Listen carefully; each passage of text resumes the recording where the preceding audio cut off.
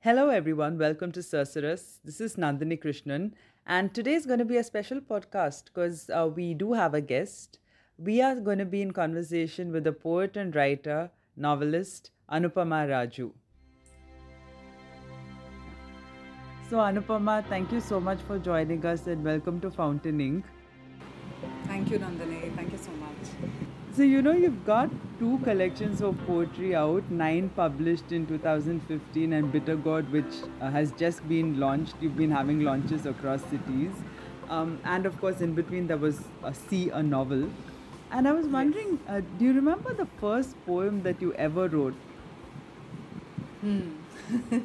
It's actually quite an embarrassing memory, if you ask me. Okay. But I do remember it vividly. I must have been, I think I was 14 or 15, and I wrote it by hand, obviously. This is well before the age of laptops and everything. Right. And I wrote it in my notebook, and it was a poem called Tears. Tears. Tears. Okay. Yes.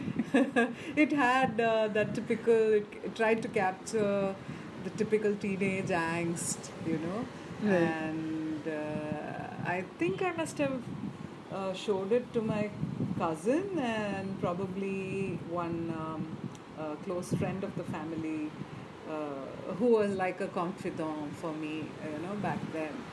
So but the poem itself, as far as literary standards go, was pretty pathetic, and I have no idea where it is. Yeah. Okay. So that was the poem. Yeah. Right.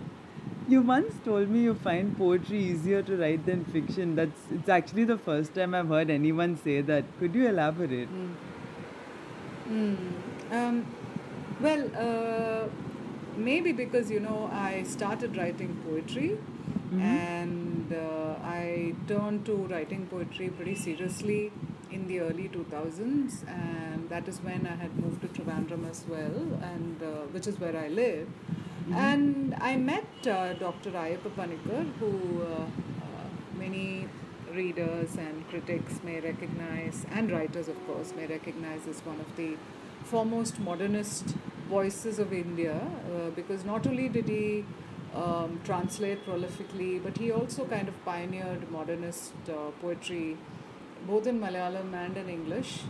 And he was also a highly regarded literary critic. So I had read his essays and mostly essays and not poetry so much as a student of literature. And when I moved to Trivandrum, which is where he lived too back then, I got an opportunity to meet him. And then he started encouraging me to write more frequently. He also made me part of a poetry group. And that's when I started writing more seriously. And poetry for me, I've always found to be a natural form of expression compared to fiction. The the sparseness of words, the uh, the ability that poetry has to say a lot using very little words, for instance, and the way it pushes us to find the right metaphor, the way it encourages us to chase the right image. I think it is a great mental, psychological, and literary pursuit. So, poetry for me has always given that luxury. While fiction, on the other hand, and I've written only one novel so far, so I'm still in the process of discovering that. Fiction, on the other hand, gives you a little more of a liberal hand, and you have a broader canvas, but you have to think of a plot, you have to think of characters, you have to think of unity of story, and a story that you know that really kind of captures the reader's attention. So it's a very ambitious and a very tedious task. At least for me, that is how I have found it. So, so poetry, I think I would always, have a leaning towards poetry, and no matter how many novels I end up writing, I would always be writing poetry. So that is how I see the two forms. Right. You actually mentioned several aspects of your poetry that have really struck me, such as imagery and the sparseness of words, particularly. And I was wondering, is there a process of sort of redrafting poems, or do you just let them marinate in your head and then put them down? Because you'd also said that usually it takes about a couple of hours of work, and then you're done with the first draft. So how much what do I say? How much of the poem is done with the first draft, typically? With the first draft, I would say about 30 to 40%, Okay. and the rest of the work happens during revisits and redrafting and the editing process. Mm-hmm. So that would take a few months, Okay. and I keep going back to it. But sometimes you're lucky and it just happens in the first draft, and you feel, okay, this poem is kind of complete, and I'm happy with the way it has turned out. Right. But that's not something that happens often. Mm-hmm. So usually I revisit it. I write something down. I complete the first draft, and then I go back to it after a few days. And then I feel something is out of place, or something has to go, or a word has to change, or an image has to go. Then I do that, and so that's what happens. Right. And your fiction, by which I mean your prose, also has the resonance of poetry. And in the case of See a Novel, there were, of course, several poems within the novel itself. So, could you tell me a little bit about your craft as far as the novel is concerned? Because you mentioned just now that you have to sort of think of a plot and everything. Would you say you're a spontaneous writer, or do you plan chapters and formats ahead? No, I'm very bad at planning, in fact. Okay. I'm more of a spontaneous writer, definitely, and yeah, the ideas sit and kind of marinate in my head, but the actual writing process is more spontaneous. And even when I was writing C, though I had a general plot in mind, I had a general idea. A lot of it happened organically. A lot of it happened spontaneously, the developing of the idea. So, very rarely did I sit down and draw out an outline and then decide, okay, this is how I'm going to go about it. I did not do that with the novel. Same thing happens with poetry. I don't decide beforehand, this is how it should happen. So, I'm definitely a spontaneous writer. That's, in fact, I think that is how I am as an individual as well. Right. I'm quite spontaneous and quite instinctive. I go by impulse. I go by what I feel at the moment. That drives my writing as well. Right. So you come from a family of musicians, three generations of stalwart singers in the Malayalam and Tamil film industry. So I'm guessing you sing as well. Yes, I do. Yeah. Uh, so, in what ways do you think that musicality, sort of the genetic musicality, and the fact that you yourself are a singer, in what ways does that inform your poetry? Right. So, evidently, music is a very important part of my life, Mm-hmm. and music is in my blood. And I sing, I've even learned music, you know. I've learned Hindustani classical vocal Mm-hmm. music.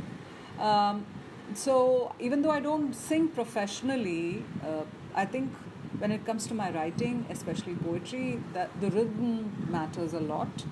So that is where the music comes in, the spoken form of it. So once I write a poem, I read it aloud to just to kind of get a sense of how it sounds, Right. and just to see if there is a music to it and what can bring in the music. So the breaking of the lines, the choice of the words, and how the poem begins and ends, for instance, I use repetition as a technique often, and I sometimes repeat words, I sometimes repeat sentences, I repeat lines, and I think all these are part of this. Quest for rhythm and music in my verse. Right. Perhaps that is how it informs my writing. Right. And I'm guessing a lot of the poets whom you read as you were growing up are now friends. But who were your favorite poets growing up?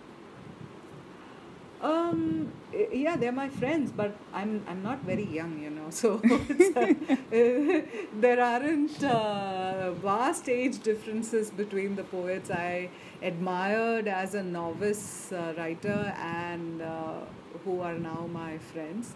So many of them were my mentors. I was very fortunate to get some fantastic mentors as I was writing, even the publishing of my first book of poetry happened thanks to my mentors, who have now become great friends of mine, and my supporters.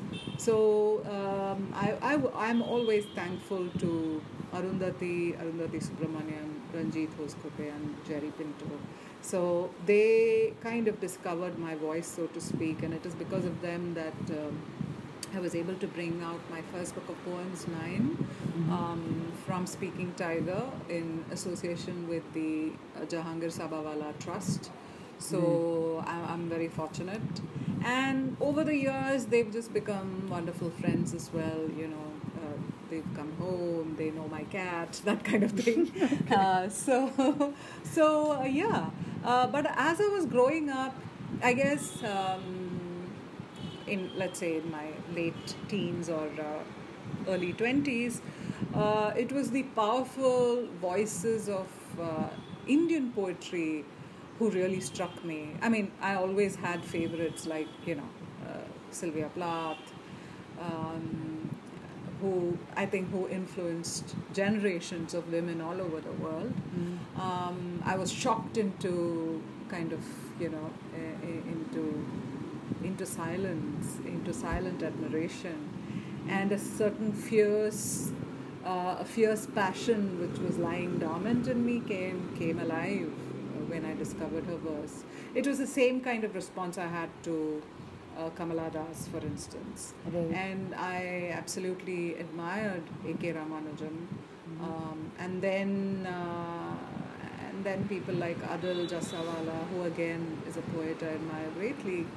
So I was very happy to discover and read and enjoy Indian poetry, the generations of Indian poets, Jeet, all of them, that entire generation, and of course people like Ranjit, Arundhati, Jerry, whose poetry I also used to review even before I got to know them, because I used to write for the Hindu Literary Review, and I was fortunate to review some of their work as well. So this is the kind of poetry I used to admire. I still admire many of their works. I admire poets like Maya Angelou. Even now they're all there at my desk, so I keep returning to them from time to time. Right. You spoke earlier about the rhythm in your poetry, and that is something I've noticed, how you use repetition, how you use it's almost like loops of words, It's all like you use, like one uses strains of music or a particular line. But you also have got very strong visual elements in your poetry, and you've experimented with visual poems as well. So where did that come from? Like, did it take you a while to build up the confidence or did that also come naturally to you? Actually, quite the reverse. In fact, in my early phase of writing is when I used to do a lot of those experiments.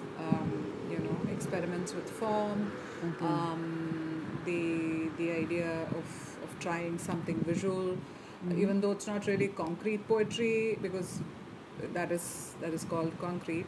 But like in Nine, for instance, you would see a poem called Love, which ends with the word drips. Right. Drips, and the poem is kind of shaped like like an inverse triangle.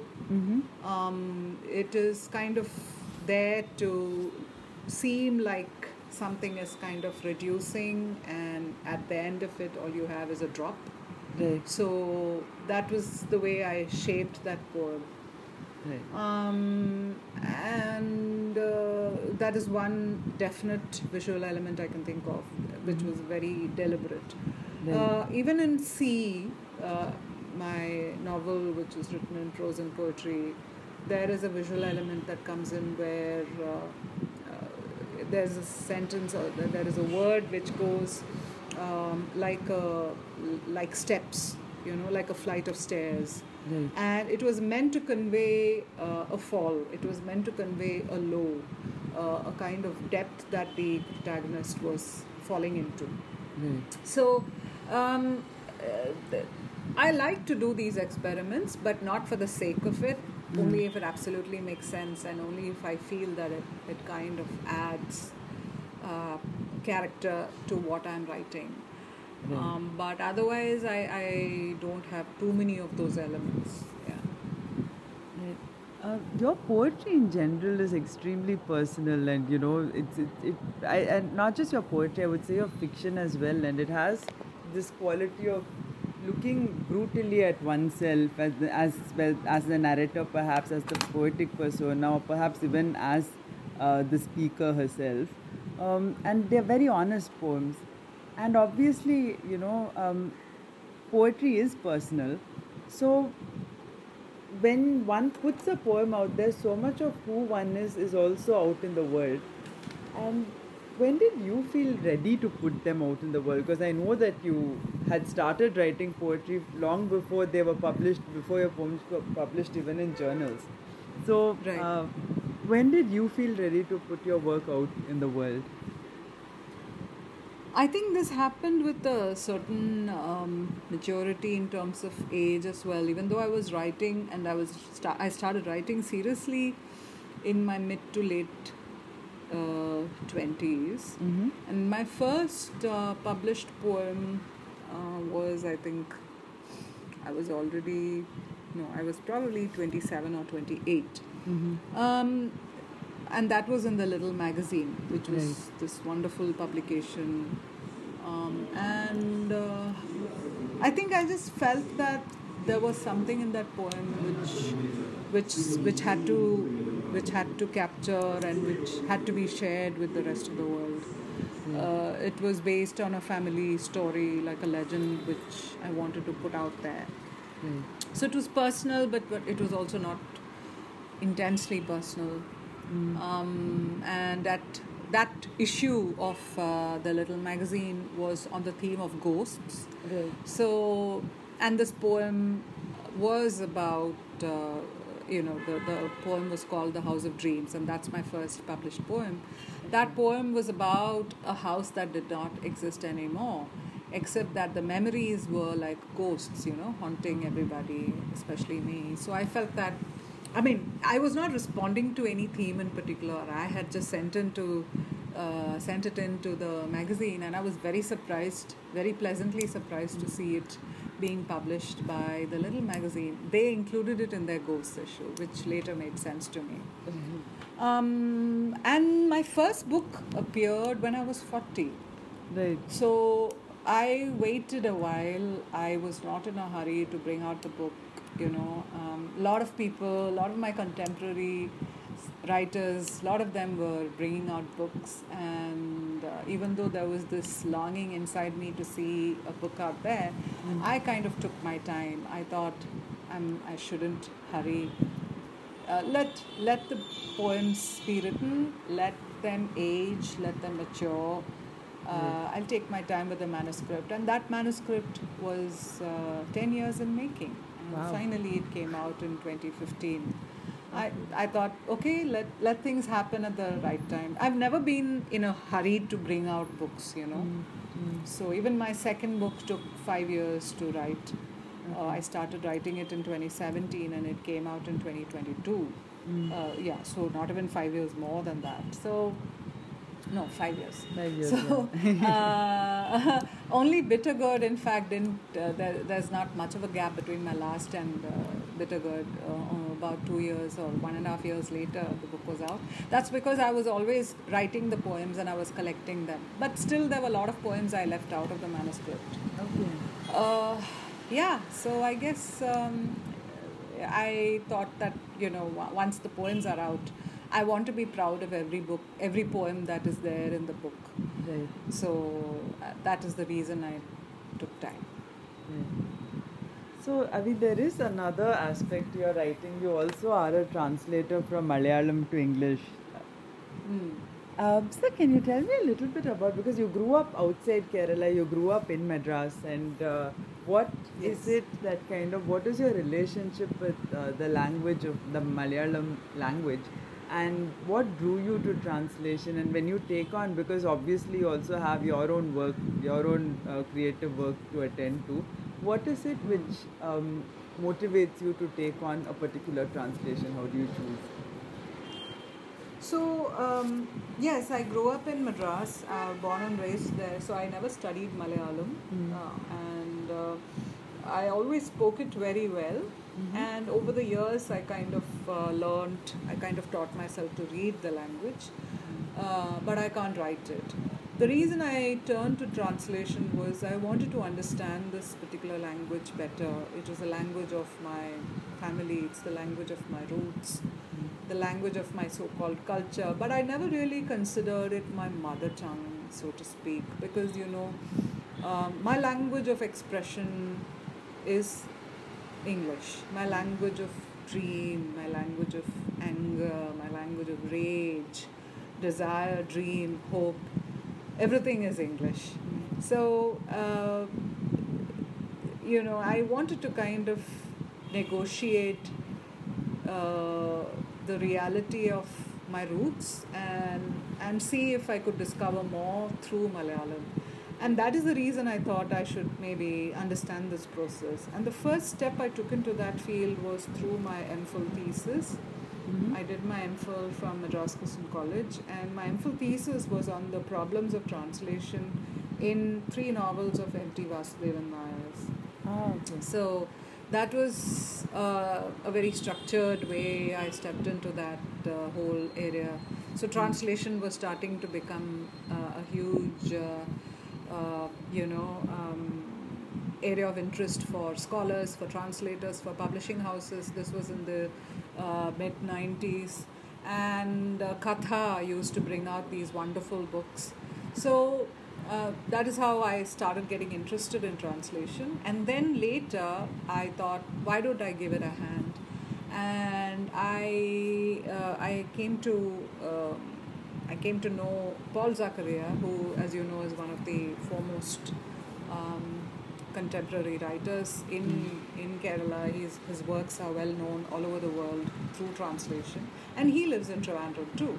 So I thought, why don't I give it a shot? And I translated a short story of his, and he was happy with it too, and that got published. And then over the years, I started translating more and more of his stories, because we have a certain friendship, a certain understanding of each other's style, and that is how that happened.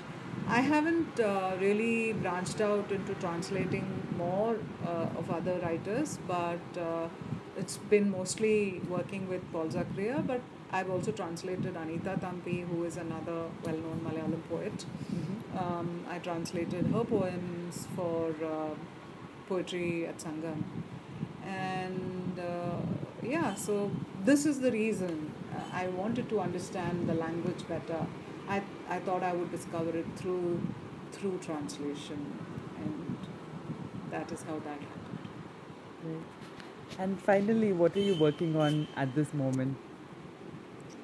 Well, I'm working on my next novel, Okay. and it's taking its time, and it's a very slow process. I've written a chapter or two, but I'm going to be rewriting it very soon because I'm not very happy with the way it's turning out. So there's a lot of revision required. So I'm sure I'm going to be starting all over again. But it's okay. I want to write something that I'll be proud of, And yeah, so that's the next novel. Okay, so we look forward to that. And thank you so much for joining us for our podcast. And we wish you all the Thank very best. Thank you so much, Nandini. Really appreciate it. And I'm really glad you're doing this because we need more forums, we need more readers, we need more listeners for literature. And without books, we're all dead. Thank you.